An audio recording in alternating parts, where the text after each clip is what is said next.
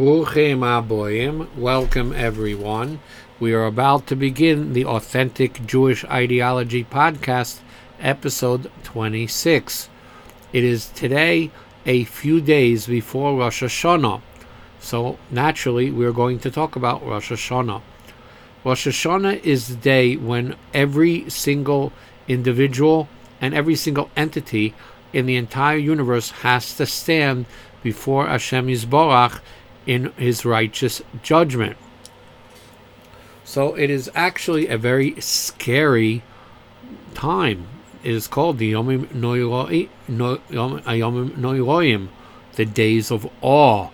We are in awe and in fear because Hashem is standing in judgment, as to say, in his righteous court of everything we have done in the past. So we should be very concerned about this, no question about it. And the way we should approach this, that I want to talk about, there are many ways, is the main idea, the underlying message of Rosh Hashanah is that Hashem is our king. Okay, now it doesn't mean like the king of England who has no power. Okay, today a king is immediately and intuitively associated with a figurehead of state who has no real power, and that is not the type of a king that Hashem is. HaKadosh Baruch Hu is the real king. He makes the rules, he's the judgment, and he controls everything in his kingdom, which is the entire cosmos. So this is the main idea of Rosh Hashanah. This is why we finish off the third bracha of Shmona Esrei, HaMelech HaKadosh, the Holy King. And it's very important that we internalize this idea that Hashem is our king. He is our absolute king. He makes the rules. Now, this could be discussed at great length, but there are two things that I want to mention about Hashem's kingship, which are practical ramifications for us.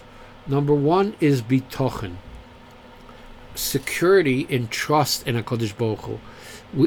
We must internalize that being that Hashem controls everything and handles everything and is a righteous and cares for us like nobody else could even attempt to care for us. Everything he does is for our good, and this should cause us to be totally serene and feel secure. Bitochen is the name of the game when trying to do something for Rosh Hashanah. So if somebody before Rosh Hashanah and during Rosh Hashanah and after Rosh Hashanah, all the time, accept on himself to learn a little bit of Shara Bitochen, of the Choyvus HaVavos, he's really doing something which is very, very appropriate in these times. Okay, Bitochen is the name of the game in accepting Hashem's absolute kingship.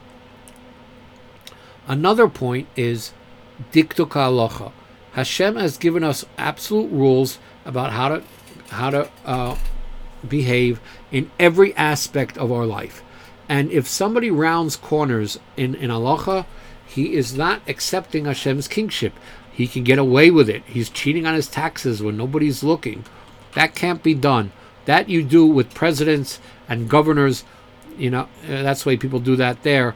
We cannot do that regarding HaKadosh Baruch Hu's laws. Everything must be kept to the very, very nitty-gritty details of every single halacha. And there are many halachas in these times of the year. Rosh Hashanah is Tiyah Shofar, Yom Kippur, and then Sukkah and Lulav. And if somebody is saying, I'm accepting Hashem as my king, but I'm not really going to trouble myself to learn and study the details of his laws, well, then he's just making a fool out of himself, okay?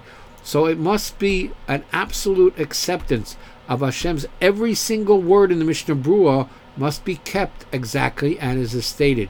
So if a person accepts on himself for the new year to really, really put aside 15 minutes a day, 20 minutes a day, half hour a day to learn Halacha Mishnah Berurah, that is going to be a fantastic merit, which is especially appropriate for this time of year when Hashem is our king. Everybody should have a Kasima v'Chasima Toiva. Goodbye.